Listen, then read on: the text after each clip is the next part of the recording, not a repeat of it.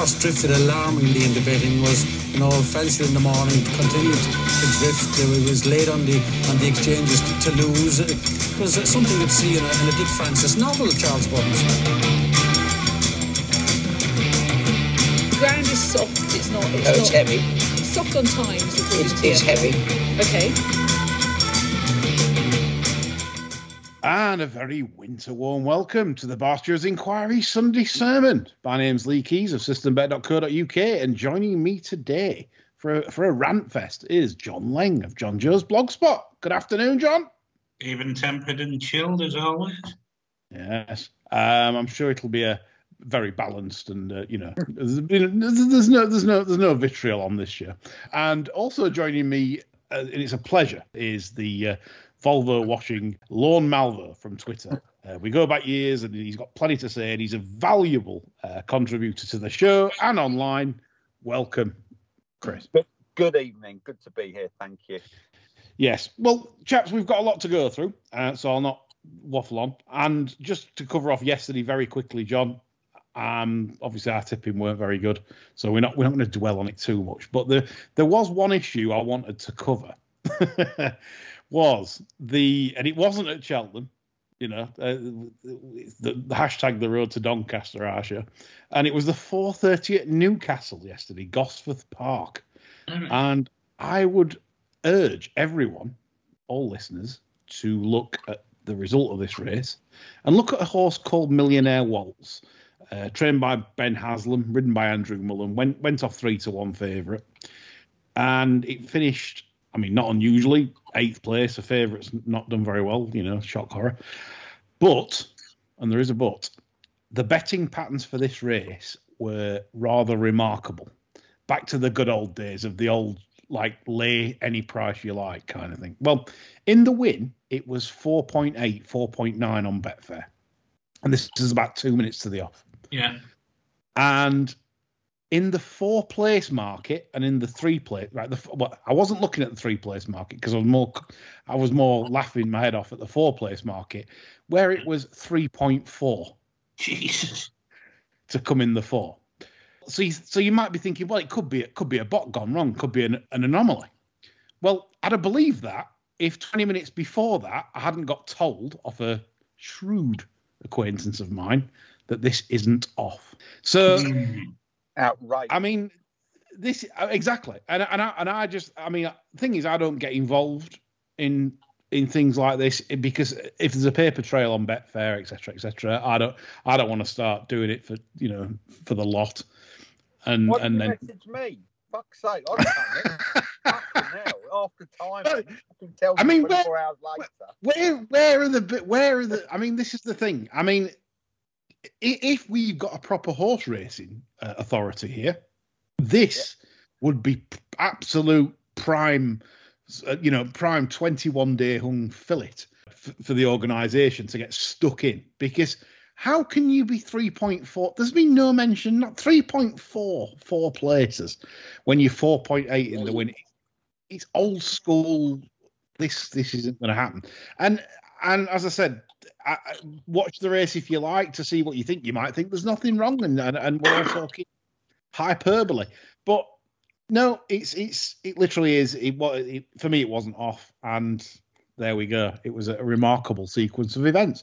So, chaps, irrespective of the reason, whatever that reason is, it's like that other horse that we talked about a couple of weeks ago, the Martin Keeley horse that drifted like a barge.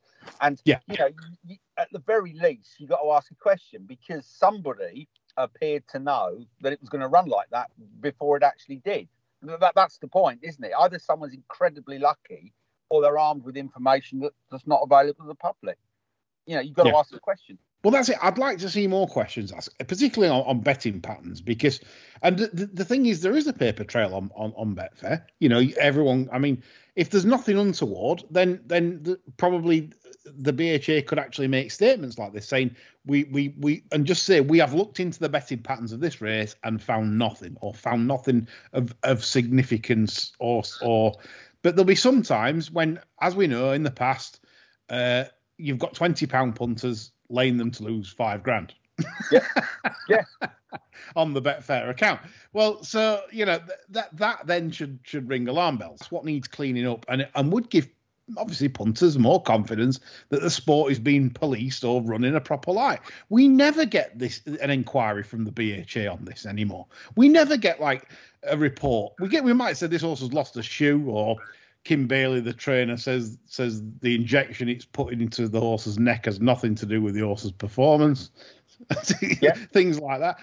We get things like that, but we don't get a betting report or an analysis to say this was looked into due to like weird betting patterns, but we've either found nothing or we have found something. And this is what's very strange from a governing body that appears to do nothing. John. Well, they do appear to do nothing. I think one of the things that has stopped them doing stuff lately is the fact that a lot of these jockeys seem to get a preemptive strike in when they come in. I noticed Mullen yesterday said was never travelling after the first 2 furlongs. And it's as though they know and they're getting an excuse in. And the BHA say, no, well, that's all right. And that's covered that. Yeah, and I always thought there's a lot more of that going on now than there ever was before. I mean, you read through the results at the end of the day, and there's at least half a dozen jockeys have come in and said, oh, this one...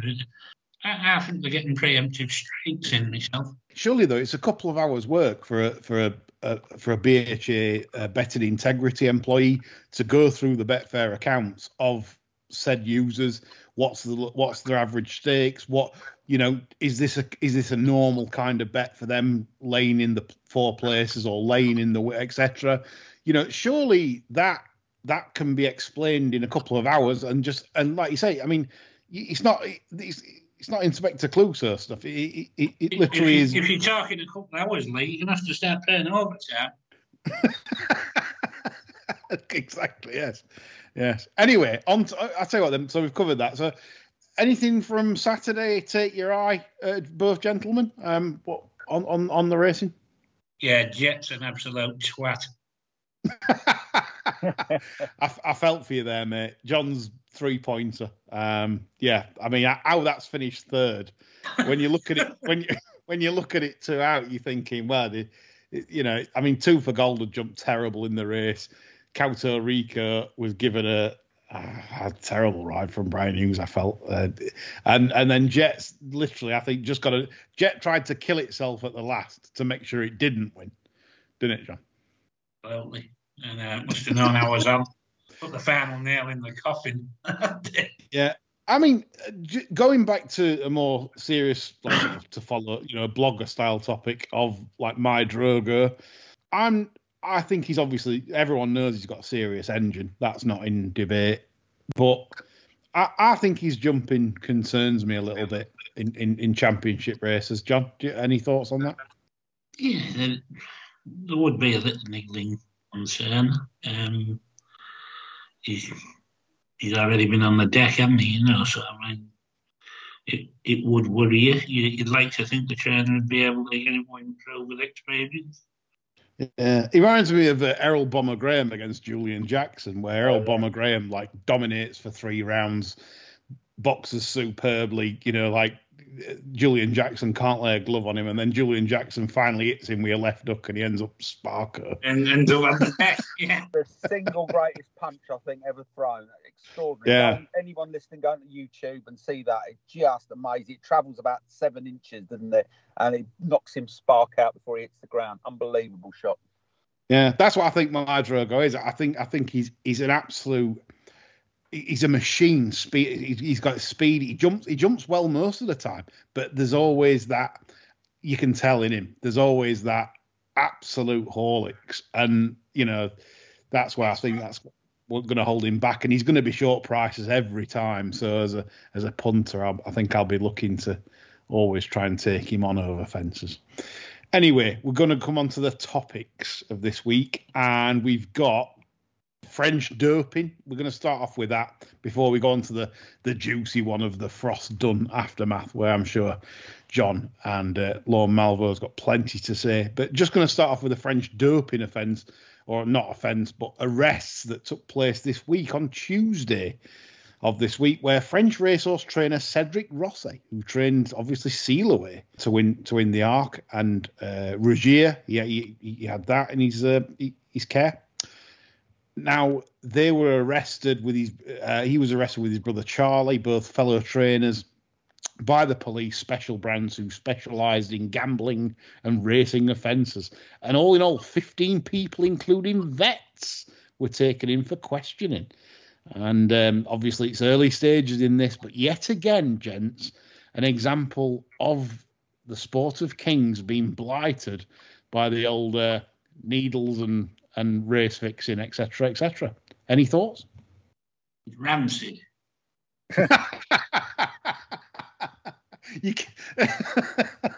I'm sure Cedric Rossi now will be objecting profusely to your use of the word rancid and be thoroughly offended. I'm sure he will, and I'm sure the word rancid will get used 1 or 2 more times tonight before we're done. Yeah.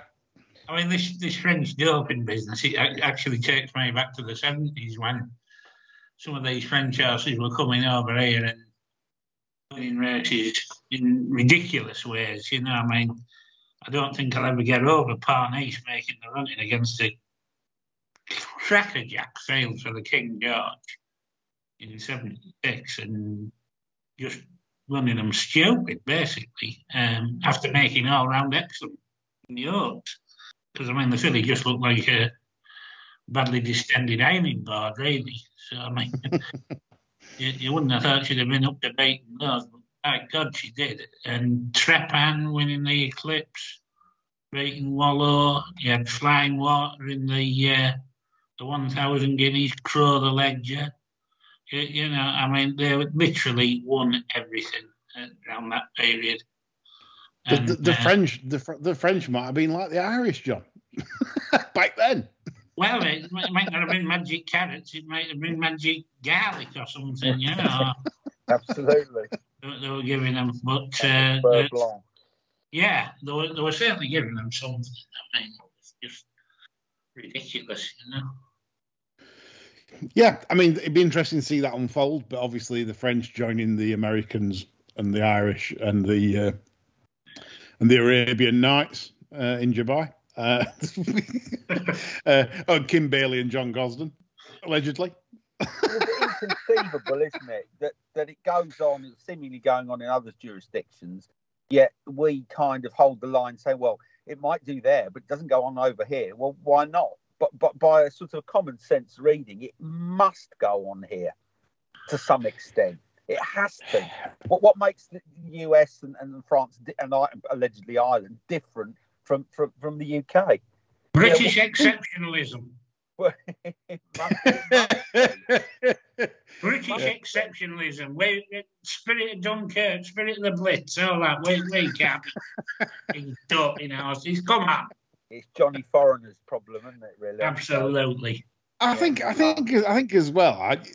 Like when people say doping, things like that. I think it's basically an edge that obviously, like as punters, we find edges in the phone book or something that like you said, we're zigging instead of zagging to make more money than we should.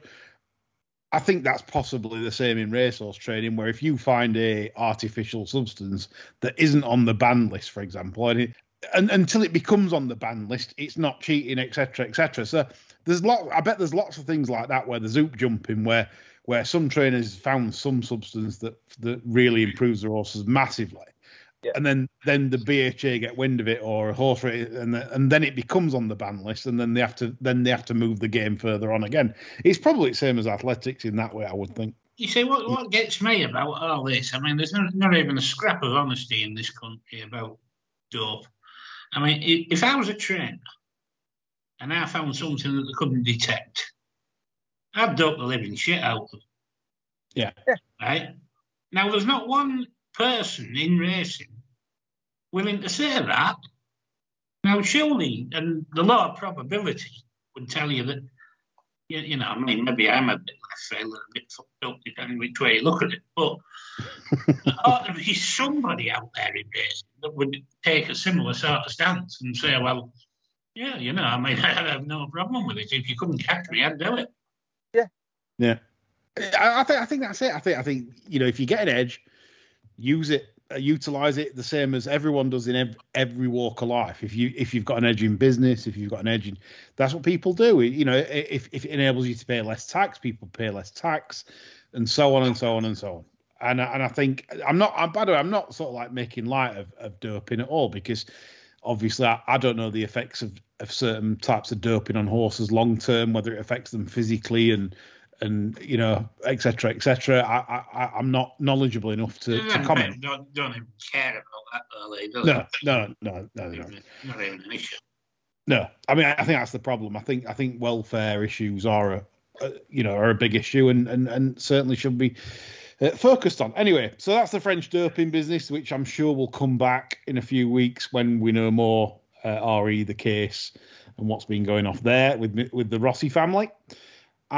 We move on now to the hot topic of the week, which obviously the Bryony Frost Robbie Dunn aftermath after the verdict was given unanimously to Bryony in terms of bullying from jockey Robbie Dunn, who was handed a lengthy ban for his part in proceedings for bullying Miss Bryony Frost. Now, we've got a couple of questions on this, but I'd like you, John, to start off. What you think in a monologue, if you like, of the whole affair. Well, that was sure really. So hasn't Bryony got any ironing to do, for fuck's sake? Get the ironing board out. Yeah, exactly. Well, I mean, okay, I'll try and sort of condense my thoughts into a bit of a nutshell, really. I mean, Dunn found guilty of all charges, Dunn given 18 months. I would say then, really, the afters have been just as interesting as the inquiry itself, really. We get the PGA releasing a statement where they basically said it's awful. We got called Rancid. But it's okay, according to a lot of our members, to call a colleague a slut and a whore. But don't call us Rancid, for God's sake. We not while we're sending her to Coventry, which of course was in no way rancid conduct. Then we get Hayley Turner and some other unnamed female jockeys releasing a statement backing up the PGA, basically appearing not to give a flying fuck about the colleague again, not even slightly rancid behaviour. Hayley seems to think because she found male jockeys a whole lot friendlier during her career, this other stuff cannot have happened. And then when you look at the media as well, I mean, we had Sir A.P. McCoy, and before we get on to Irishmen accepting knighthoods, formerly of the weighing room, now of ITV Racing, on the night the valets, who refused to work with Bryony Frost, sending a pointed tweet with a photo attached, illustrating superbly just how lovely valets are towards the winning most national hunt rider in male in history, who of course is a white male. We had all got over that shocking revelation. We collected our thoughts and we said that too might look a bit rancid in the cold light of day. Now, when McCoy's next appearance on ITV will be, I don't know, but I would imagine it'll be long after the dust settled on this. Then we come on to Matt Chapman, who raised an eyebrow or two, despite being confronted by conclusive proof that Frost had actually won her case, detailing to us on Twitter that there were no winners in this case. Well, yeehaw. Least of all those who asked for comment but refused to commit to any one side of the fence. Should it create a schism where a working relationship with the current weighing room incumbents? We all know what happened to Lydia Hislop when she dared question a McCoy ride a while back. Matt is way too savvy an operator to let that bring him down. Although when tweeted about this, he did state unequivocally he rates and says what he feels, which is really interesting, actually, because he added to the fence sitting by citing in his Sun column. Now, someone copied and pasted this from me before anyone asked why I'm clicking on Murdoch shit rag. A Marx Brothers film and a James Bond film had slewed the public opinion on racing. So I suppose with the man with the golden gun caused Michael Ryan to wreak havoc in Underford,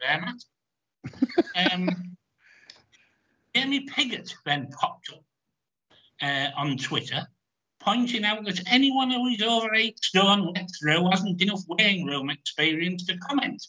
Fatties, he said. Yes, fatties, now, internet fatties. Me and you, John. Now, given that I know a few 20 stone people with almost as much weighing room as experience as Jamie and as many winners, he'd do well to take a leaf out of his father's book and either keep his trap shut or just mumble something incomprehensible. The usual suspects in the media, Calvin, Cunningham, Hislop, Mellish, Wood and Blake, got this just about spot on for me. The rest did what you'd expect of them, and they didn't knock any gravy over. Tim Naylor, much more impressive for the BHA on Luck on Sunday. I'd go as far as to say he should be the next CEO on that showing, really. Yeah, he did come across well. He contextualised the use of the word Rancid perfectly.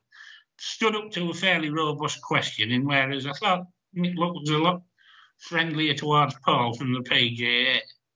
Julie Harrington just needs to step down. Rather than contextualise the Rancid comment, she backed away from it. True corporate slave style, wanted to offer so many olive branches the tree would go on straight. She's not the person to take the sport forward. PGA must not be allowed to write their own code of conduct like they've had to do. It reflects so badly on the BHA. BHA have been let down for years, really. I don't know why we're surprised that there have been no separate facilities for female jockeys to pick saddles and girths up, etc. No female valets. It's just typical of an organisation, entirely reactive rather than proactive. Showing the mess the sport's in from an administrative side, it's also shown the calibre of people involved. Decent-minded individuals in the minority are afraid to speak out because of the culture that prevails, which is a little bit rancid, dare I say. Countless inquiries have shown this. You know, there's inquiries. Nobody speaks up in inquiries. Nobody lodges firm objections. There weren't any firm objections to Bryony Frost riding. The BHA have done nothing about it. This sport cannot and will not move forward without a dictator. We can't achieve anything by consensus. The people involved will tell you. The people at the very top of this sport are, if anything, worse than jockey. They need a gun put into their heads and need frog marching into the 21st century. Yeah, I mean that's just superb. But John, right, I've got to play. I'm going to have to come from the other side on this show because obviously I know Chris's feelings on this, and I know your feelings like privately and stuff, and to a degree mine. But you've got to say this is. The entire weighing room nearly is speaking out against as he's not supporting Bryony. Why? Is this simply because they haven't moved forward in terms of how society's moved on? It's culturally. Now, my thoughts are quite well known. I don't know Robbie Dunn, but I would imagine on the balance of probabilities in the fact that they constitute a tiny percentage of society, he is probably not a psychopath. And I dare say, right, if we went out for a pint with him, he'd actually be quite a nice bloke. But that doesn't excuse what he's done. But bullying tends to develop a life of its own, not just in the weighing room, but in life in general. So typically it happens where an individual doesn't wake up one day and go, hey, I'm going to actually, plan a campaign of bullying against that individual because I don't like them. What usually happens is there is a slight, real or imagined, that is perpetrated against the bully in his or her own mind, and that individual will confront the alleged perpetrator. Now, obviously, Robbie Dunn didn't get the response he was looking for because, obviously, Bryony Frost didn't say, I'm really sorry, Robbie, it'll never happen again. And what happened is it did happen again, such that Robbie Dunn has probably cast Bryony Frost as the bullier of him in his own mind. So now he feels justified and vindicated in carrying on what he started. And you know, people bully people for two reasons, in my experience. One is because Bryony Frost is a younger woman, and Robbie Dunn is effectively a man approaching middle-aged. She represents no physical threat to him, right? So he's in no danger in really saying all the bad things on his mind, because she's not going to sort of roar back at him. You know, and mixing sport up a bit. Imagine if Katie Taylor hung up her gloves and said, you know what, I'll be a jump jockey. Can you imagine Robbie Dunn calling her a CUNT or a whore? No. It's a good point. At best, he'd be on his arse, and at worst, he'd be sparked out in the promised land. But because, you know, Bryony Frost isn't going to snout him, you know, he's going to carry on. Whereas if it were a man or a woman that can knock him out, I dare say that kind of bad blood wouldn't have escalated. And to use another example, in the wider world, where you get these sort of cases where children are subject to terrible neglect and abuse, and inquiries say, oh, why have social workers missed it? They miss it for two reasons. One, either the family is incredibly skilled at manipulating the social workers, or obfuscating or concealing the abuse, such that the social workers leave and say, well, everything's fine here. Or in the case of baby P, where the parents and the adults in that home were so physically intimidating, people backed off. And that's how bullying can start. So the second reason is that Robbie Dunn felt comfortable, and it goes to John's point, in bullying Bryony Frost, because he had, and the words are very important here, the tacit approval of his weighing room colleagues, not the overt support. You know, I'm not suggesting anyone's cheering, say, go on, Robbie, give her what for. But because no one pulled him aside, or rather no one did anything, by inference, Robbie Dunn is encouraged. None of the other female jockeys have a problem with me. None of the senior jockeys have told me to sit down and shut up. So therefore, by inference, everyone else agrees with me. And that's how I think this whole debacle has been allowed to escalate, because no one said anything. And I know that sort of Helen Sheridan, one of your correspondents, and the various other media commentators have said, oh, well, Rancid has been taken out of context. Actually, for my money, that is a Rancid culture, because it's a culture that's quite happy to allow a younger female co-worker to be subjected to quite horrendous words and physical intimidation. And if that's not Rancid, I don't know what is. Very, very good comments, and I've took everything on board there. So why then? You know, you both of you make absolutely superb points. Why then is constantly, like, on, for example, I'm trying to come from the other side here because I'm trying to bring a little bit of balance to the show. But apologist, we know you're yeah. Telling you a few buzzers around Hereford for Neil Mulholland. I know you're tight. But I mean, the thing is, I looked at Jamie Piggott's tweet today, and I always do this when a jockey or some, I look at the likes of his post, and when I see who's liked it, and I just think, this is getting very hard to defend, or very hard to look at the other side of the coin. When you see like the likes of Peter Scudamore, Jack Mitchell, Luke Morris, liking the post that basically says, you know, like, how many winners have you ridden, in effect, but internet fatties need not comment. Yeah. And they're making it very hard. Alan Corley on TV the other day, on which they subsequently deleted, maybe because Sky Sport, that doesn't fit the Sky Sports racing narrative of diversity, and, you know, because obviously Alan Corley just comes out and basically backs Robbie Dunn to the hill, saying that Robbie Dunn was hard done by. Now, I'm trying to find words to defend it, or trying to find. I mean, I'll go back to when I was playing cricket then. All right, the Azim Rafiq affair, right? I was in a similar situation in the early 2000s. We played a side mainly of Asians who were giving me a lot of grief, sledging, etc., etc. And I made a comment that would now be considered racist, and I wasn't not proud back then, but I said something in the words of, well, at least we've got some ham sandwiches for you at half time. And now and everyone thought it was hilarious, including them, because that back then these Michael Vaughan, I know we're digressing, but it's a sort of similar issue in that these issues back then were issues. Now they're issues because society's moved on, and I think that's where we're at.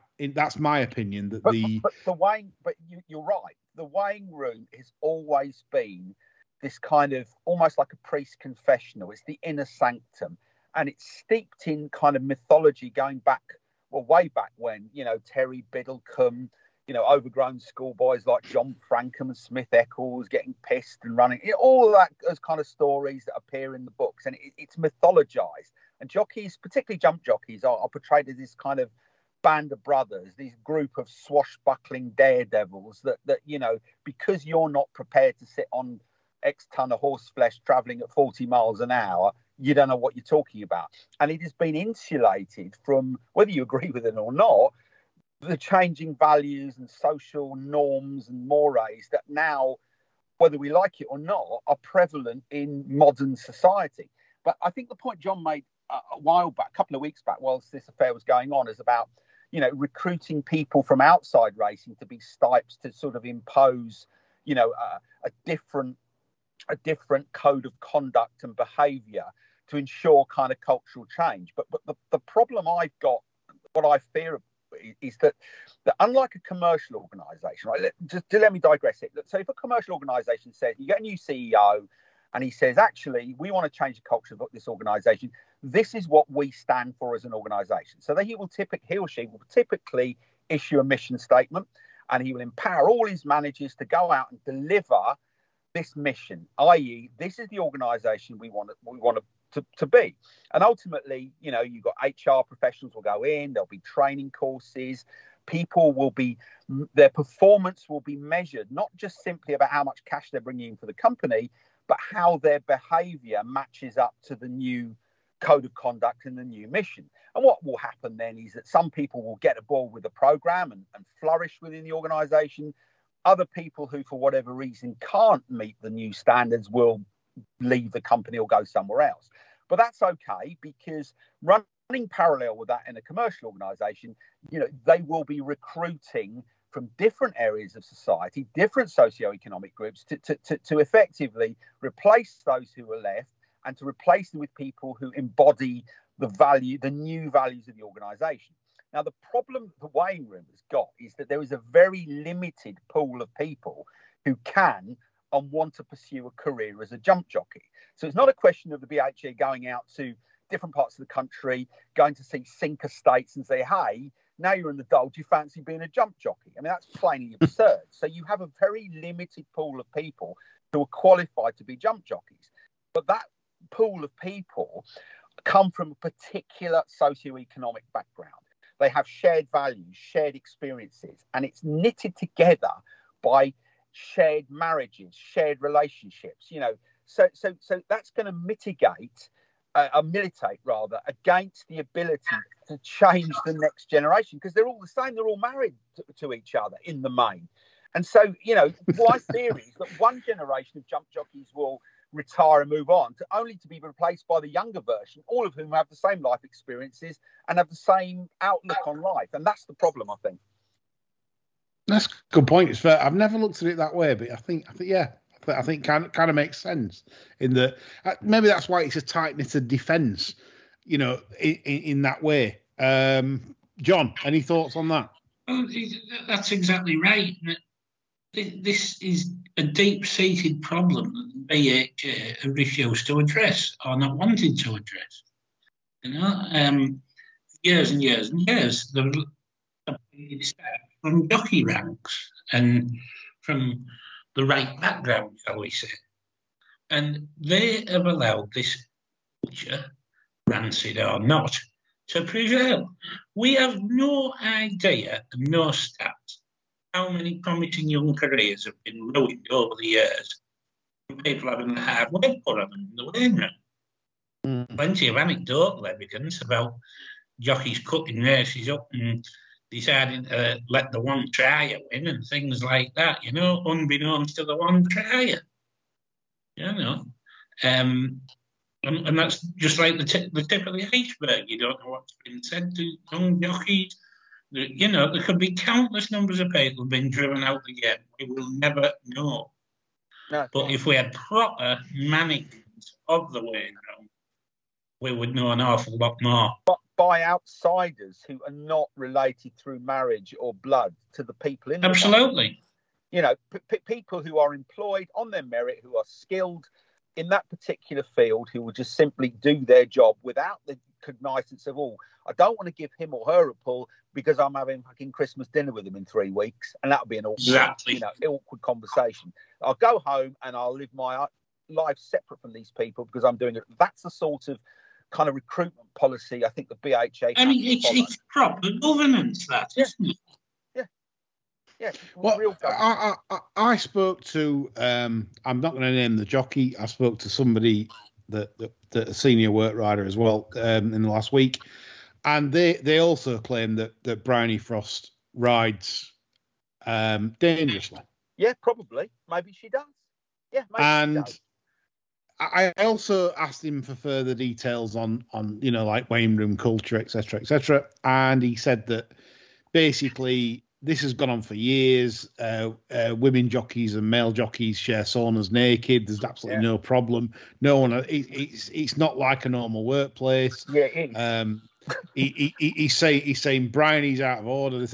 But that's the general consensus, and that's what I'm trying to understand it, and I'm trying to work it out. These people that say she rides dangerously, how many times have these jockeys gone to the stewards and reported her, objected to her, or whatever?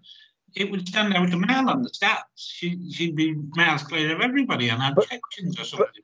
But it's also added more spice to the fact that because she is very media friendly, she enjoys a lot of profile in the media. She rides, good horses for nickels, etc. And I don't know Robbie Dunn's motivation, but you've got a middle-aged journeyman jockey who probably is thinking, I'm as good as she is, yet I'm hacking around in Hereford selling hurdles. Or she's fucking riding Grade 1 winners. So that I do detect, although it's never came out, I do detect more than a bit of jealousy. That's sort of given him impetus. But the idea that it's okay because we've always done it like that. That's no different from any other organisation. Any organisation that is ripe for change, where you get a new management team in, there's always in that cycle of acceptance. The first thing is, that they deny, then they ridicule, and then ultimately they accept. So that's just classic the organisational change cycle, which is kind of articulated in loads of management books. It works because it's always been like that, and we don't want to change because people don't like change. That's just human beings. Yeah, I mean, the thing is, I mean, this is my personal feelings. I'm trying to bring balance to the debate in terms of trying to ask why this is happening. I mean, I was disappointed to see Peter Scudamore in particular, like Jamie Piggott's tweet, because Peter Scudamore is one of my heroes growing up as a young follower of the sport, and I just think, why are you liking stuff that is against someone that's being bullied? As Gay rightfully said on the interview last week, how would you feel if that was your daughter? I mean, if your daughter, they wouldn't give a shit, Lee, because I think I'm sort of spoofing here, but misogyny, I think it is so ingrained in certain parts of society that that they will defend the status quo more than the individual. And Peter Scudamore's earned a very, very good living out of horse racing. And continues, I'm sure, to earn a good living. And so, none of these people who are doing well out of racing, it is not in their interest to rock the boat. It really isn't. You know, why bite the hand that feeds you? This is one, you know, mouthy individual. That's the perception that's brought sort of us into the spotlight when there's no need to. But also, it's fair to say that some of the old school aren't like this. I mean, Colin Brown that rode Desert Orchid, he is sadly he liked the tweet of Jamie Piggott. I forgot to mention that. But Richard Pittman he's an advocate of Bryony, and he's saying, well, surely if there's enough evidence to say that Bryony's a dangerous rider, why aren't jockeys, you know, urging the BHA to look at evidence of this? Surely, like the Southwell ride that Robbie accuses Bryony of, or it was Stratford, I'm not sure, Stratford or Southwell, can't remember, but it was one or the other, and you know, accused her of dangerous riding. Then why hasn't there been a review of this in the early days? And why? I mean, that's the thing. This should have been sorted out within a couple of weeks, nipped in the bud, you know, before it got any worse. And the BHA were supposedly. Well, the BHA were perpetuating this rancid culture by not having a dig, not managing it properly, and not wondering why nobody was objecting to anything. All these rumours about Bryony Frost riding being dangerous, but still nothing. Nobody's come forward and said anything at the time. Because that goes to the culture, though, doesn't it? You know, exactly. That's the culture that they've let fester. Yeah. Keep your head down. Feed it, tackle it. You know, I mean, we had the top seas situation. You know, and the Fallon situation. There's no jockeys knew anything was going on or wanted to speak up about anything. You know, you can't have a section of the sport that thinks it can police itself. Especially when the record proves it cannot even come close to policing itself. Right. Spot on. Yeah, absolutely right. We'll finish this topic with a couple of questions. One from Carl Swanson. He said, and this is to both of you chaps, do you think the BHA would have acted quicker had the Bryony case been one of racism? And secondly, can he have John's take on Plunkett's Oscar-winning acceptance speech after Snow Leopardess at Aintree last week? So either or. Firstly, I mean, if this had been racism, would the BHA have acted on this a lot quicker rather than just bullying allegations? John, Chris, thoughts on that? I think they'd have been a bit more proactive as regards fudging certain issues. I don't know whether they'd actually move things along any quicker, because I don't think that the organisation lends itself to moving anything along fairly quick. But other than the port and the cheese plate, I suppose. Absolutely, yeah. They can pass that round fairly smart. Yeah, sure. I don't think there'd have been a lot in it, to be honest. Okay. So, John, can we have your fabulous take on the Plunkett's Oscar-winning acceptance speech and what you thought of it, please? I think it would have been a little bit longer than John Wayne saying, if I'd known 20 years ago what it would take, I'd have slipped that eye back on a bit quicker. I tend to think it would have probably run halfway through Good Morning Britain the next morning. What, Lorraine? Yeah. Lorraine Kelly would be asking if you could see a growler. And Alice would still be waffling on with the trophy in one hand and the tears streaming down there. It was like one of Fidel Castro's speeches that used to go on for about 3 days, wasn't it? Yeah. One of those. Yeah, right. Okay, good stuff, guys. So another question from Johnny 2. And he said, do you think the Kevin Blake theory might be correct? That both the cases in the spotlight at the moment, I assume he means the Tyler Key Gibbons case as well, might not be happening if the stewards were interpreting the rules correctly. Most of the Stipes are ex-jockeys who are by definition unlikely to find their mates, in trouble. It's like defending the mates, so to speak. Do you think that's a problem? I do tend to think that Kev Blake got a touch of the gimme weights. I think he's had a bit of a top wave going on there. I've seen shot of him today on the telly, and I thought, well, that's looking at luxuriant Bouffant hairstyle there, Ken. Yeah, like Danny LaRue, wasn't it? It was all. Yeah, I think Rumpelstiltskin might have been doing a bit of waving there. Yeah, exactly. Rapunzel, wasn't it? Andrew Neil style, John? Yeah, everybody's getting that way. Yeah, it could be. He could be popping up on GB News next. He's everywhere else, isn't he? It's a fine head of hair. Yeah, yes, luxuriant. Yeah, luxuriant. Absolutely, yes, quite. Yeah.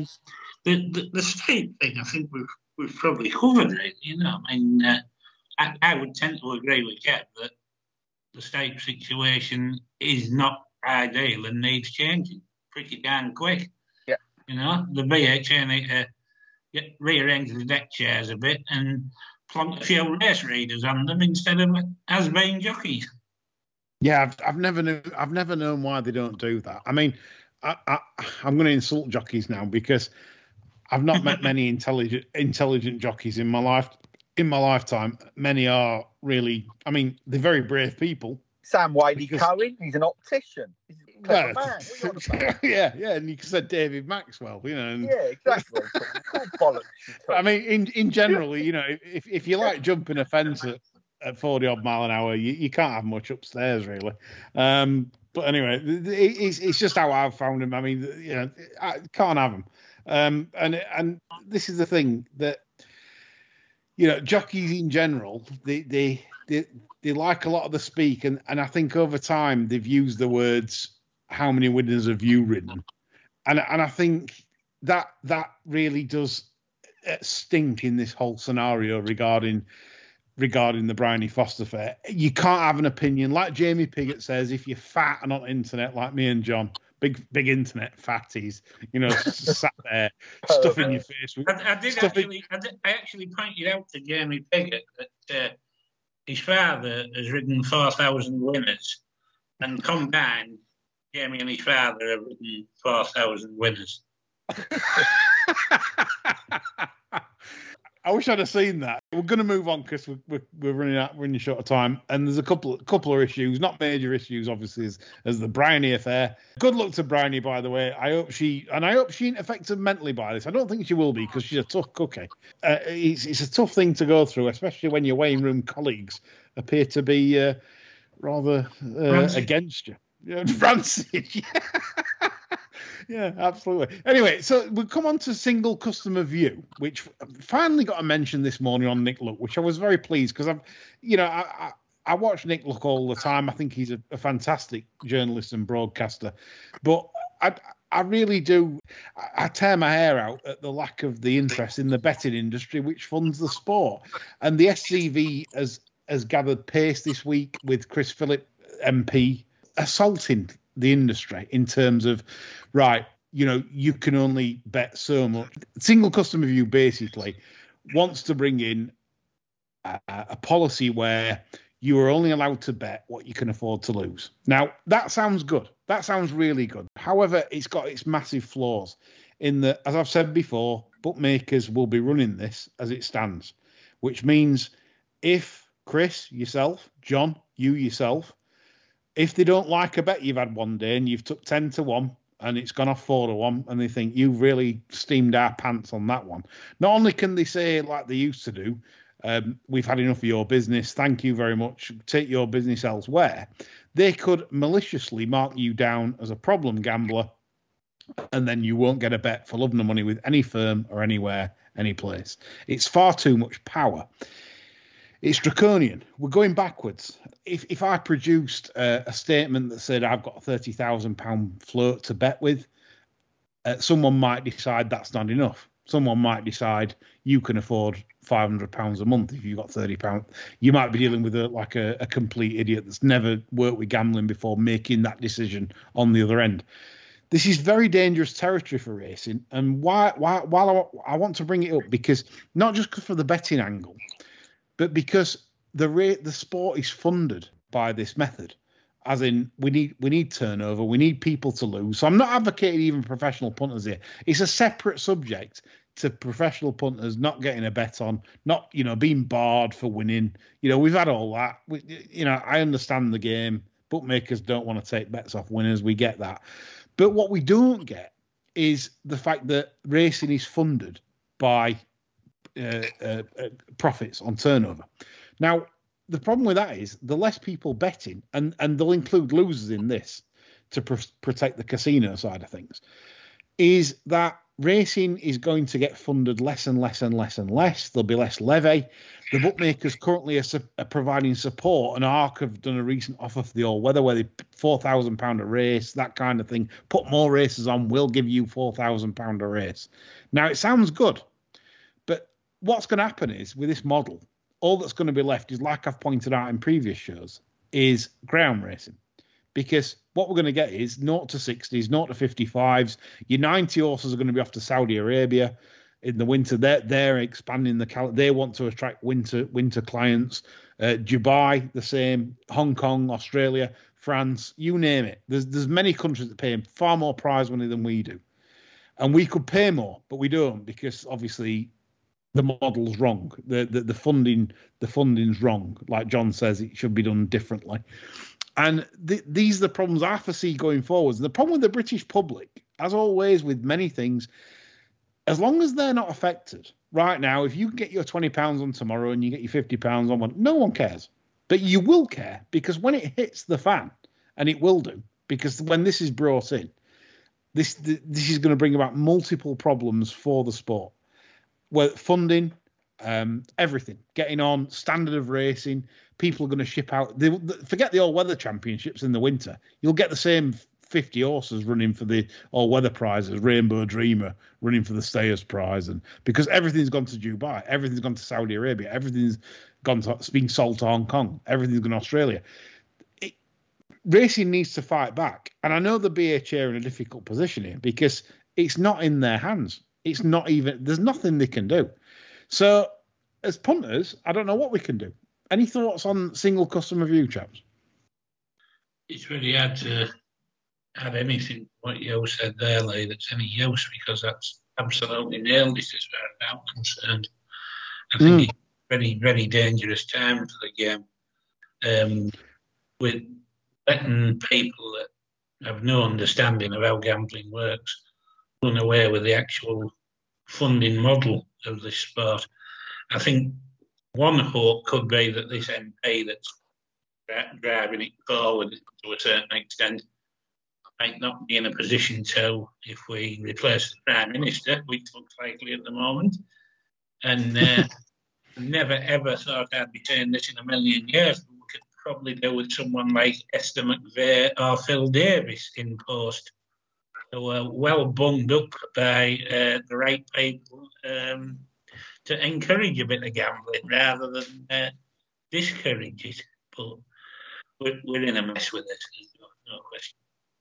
Yeah, I mean, Chris, you said, no doubt in the past. I mean, you're like a casual punter as well. I mean, you probably make a second income, etc., etc. I have no doubt. Yeah. But you've probably had the old email from the old bookmakers before saying thank you, but thanks, but no thanks. But how would you feel? Loads of them. How would you feel?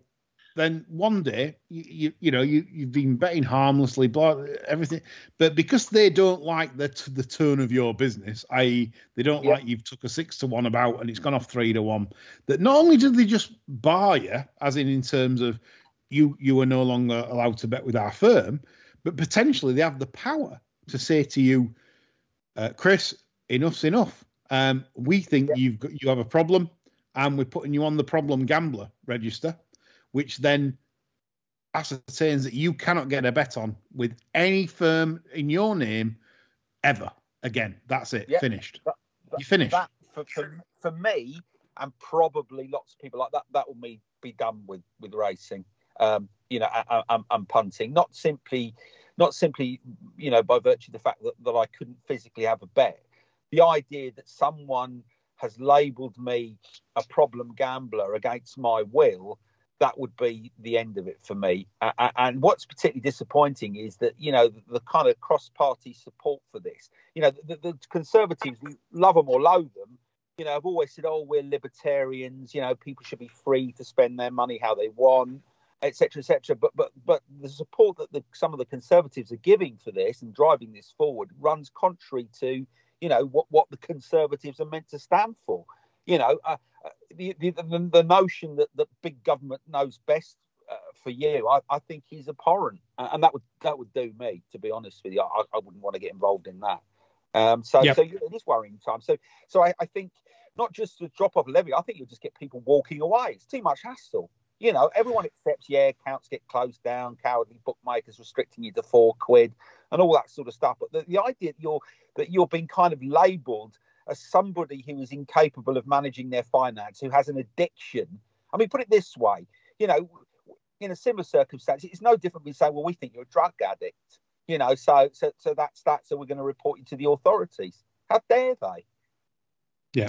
No, I mean, it's a massive problem, and I urge punters to take action with their MPs on this. And if you need a template letter, we can provide it at the Bar Stewards. All you got to do is messages on Twitter. We will provide the template you need to send to your MP opposing single customer view. And how and what damage this can do to the racing industry, as well as people, and 99% of the betting population that haven't got a gambling problem. And we do sympathise with the 1% that do, because it is obviously a very, very damaging for their families. And things do need to be done to bring balance to this. But at the same time, single customer view can be in the wrong hands, can be very damaging for the future of the sport and for the punter. Yes, of course. Absolutely know that the people that will be charged with making decisions will do so. There'll be some clever algorithm or spreadsheet or a template or a user manual, and you'll get somebody that's never had a bet or just say, yeah, you tick 5 of the 9 boxes, not knowing what sort of bets that person's had. Straight away, computer says you're a gambling addict. And that will happen. There'll be no nuanced analysis taken from a position of knowledge. It'll be some idiot sitting in the call centre, or not some idiot, someone sitting in the call centre with a tick box, a pulse coupon. That's it. And quickly to finish, COVID passes. Does it put either you off going racing? COVID passes? Yeah, it does, mate. I mean, I'm fully vaxxed up. I've even had my voucher. Have you? I couldn't bothered to wait. It was an hour and a half wait. I thought, fuck this. I mean, the Volvo broke down on the way. So I mean, as Lee's aware, I mean, I'm in an at-risk group. I've got heart failure. I have had all the jabs, and I do not agree with compulsory vaccinations or vaccination passports. Full stop. I think when you look at the take-up as well, you could be saying this is racial apartheid as well, because there's an awful lot of minority groups who are less vaccinated than the rest of us, shall we say. I think we're on a very slippery slope if we get into all that. Chris, any thought? Everyone's got different views on it, and I respect everyone's views. I mean, would it put you off going racing if you had to produce documentation? No, I take it much. I'm part of the sheeple, I suppose. I mean, part of least resistance. If that's, I don't agree with it, but I suppose taking a pragmatic view, if that's what it's going to take for you to, to visit sporting events or to visit large venues, then. Yeah, all right, I suppose. I'm not going to sort of take a stand on it, but do I agree with it? No. But will it put me off? No.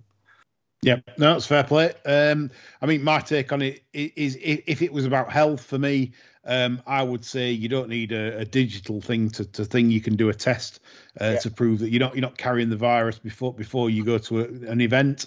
And also, natural immunity, I think, is the most underplayed thing at the moment here, because obviously you've suffered badly from COVID and you've got plenty of antibodies and you've done an antibody test. You're safer than literally anybody in the UK. So these are the things, if it was genuinely about health and not about lining Tory donors' pockets, etc., that's where I'd go with that one. I'd say that natural immunities also should carry a kind of a badge of honour, if you like, that some people wear the vaccines with, that that's also an excellent way of saying, I'm safe and I'm not going to harm anyone else in my vicinity. Anyway, That's all from this week. I hope you've enjoyed this show. Some cracking chat. So big thanks to you, John and Chris, because you do provide some excellent debate. And we're back on Friday with some terrible tips. But listen, Quentin Franks is back on Friday. You'll have a Trixie. You'll have your Trixie on Friday at the ready. Get ready to fire away. Forget us idiots. We've got Quentin back, and of course Neverlander's back on Friday as well. I thought he came across really well on his first show. So you haven't got just me and John's bad tips to put up with next Friday. So that's all from us. Say bye, folks. Bye, folks.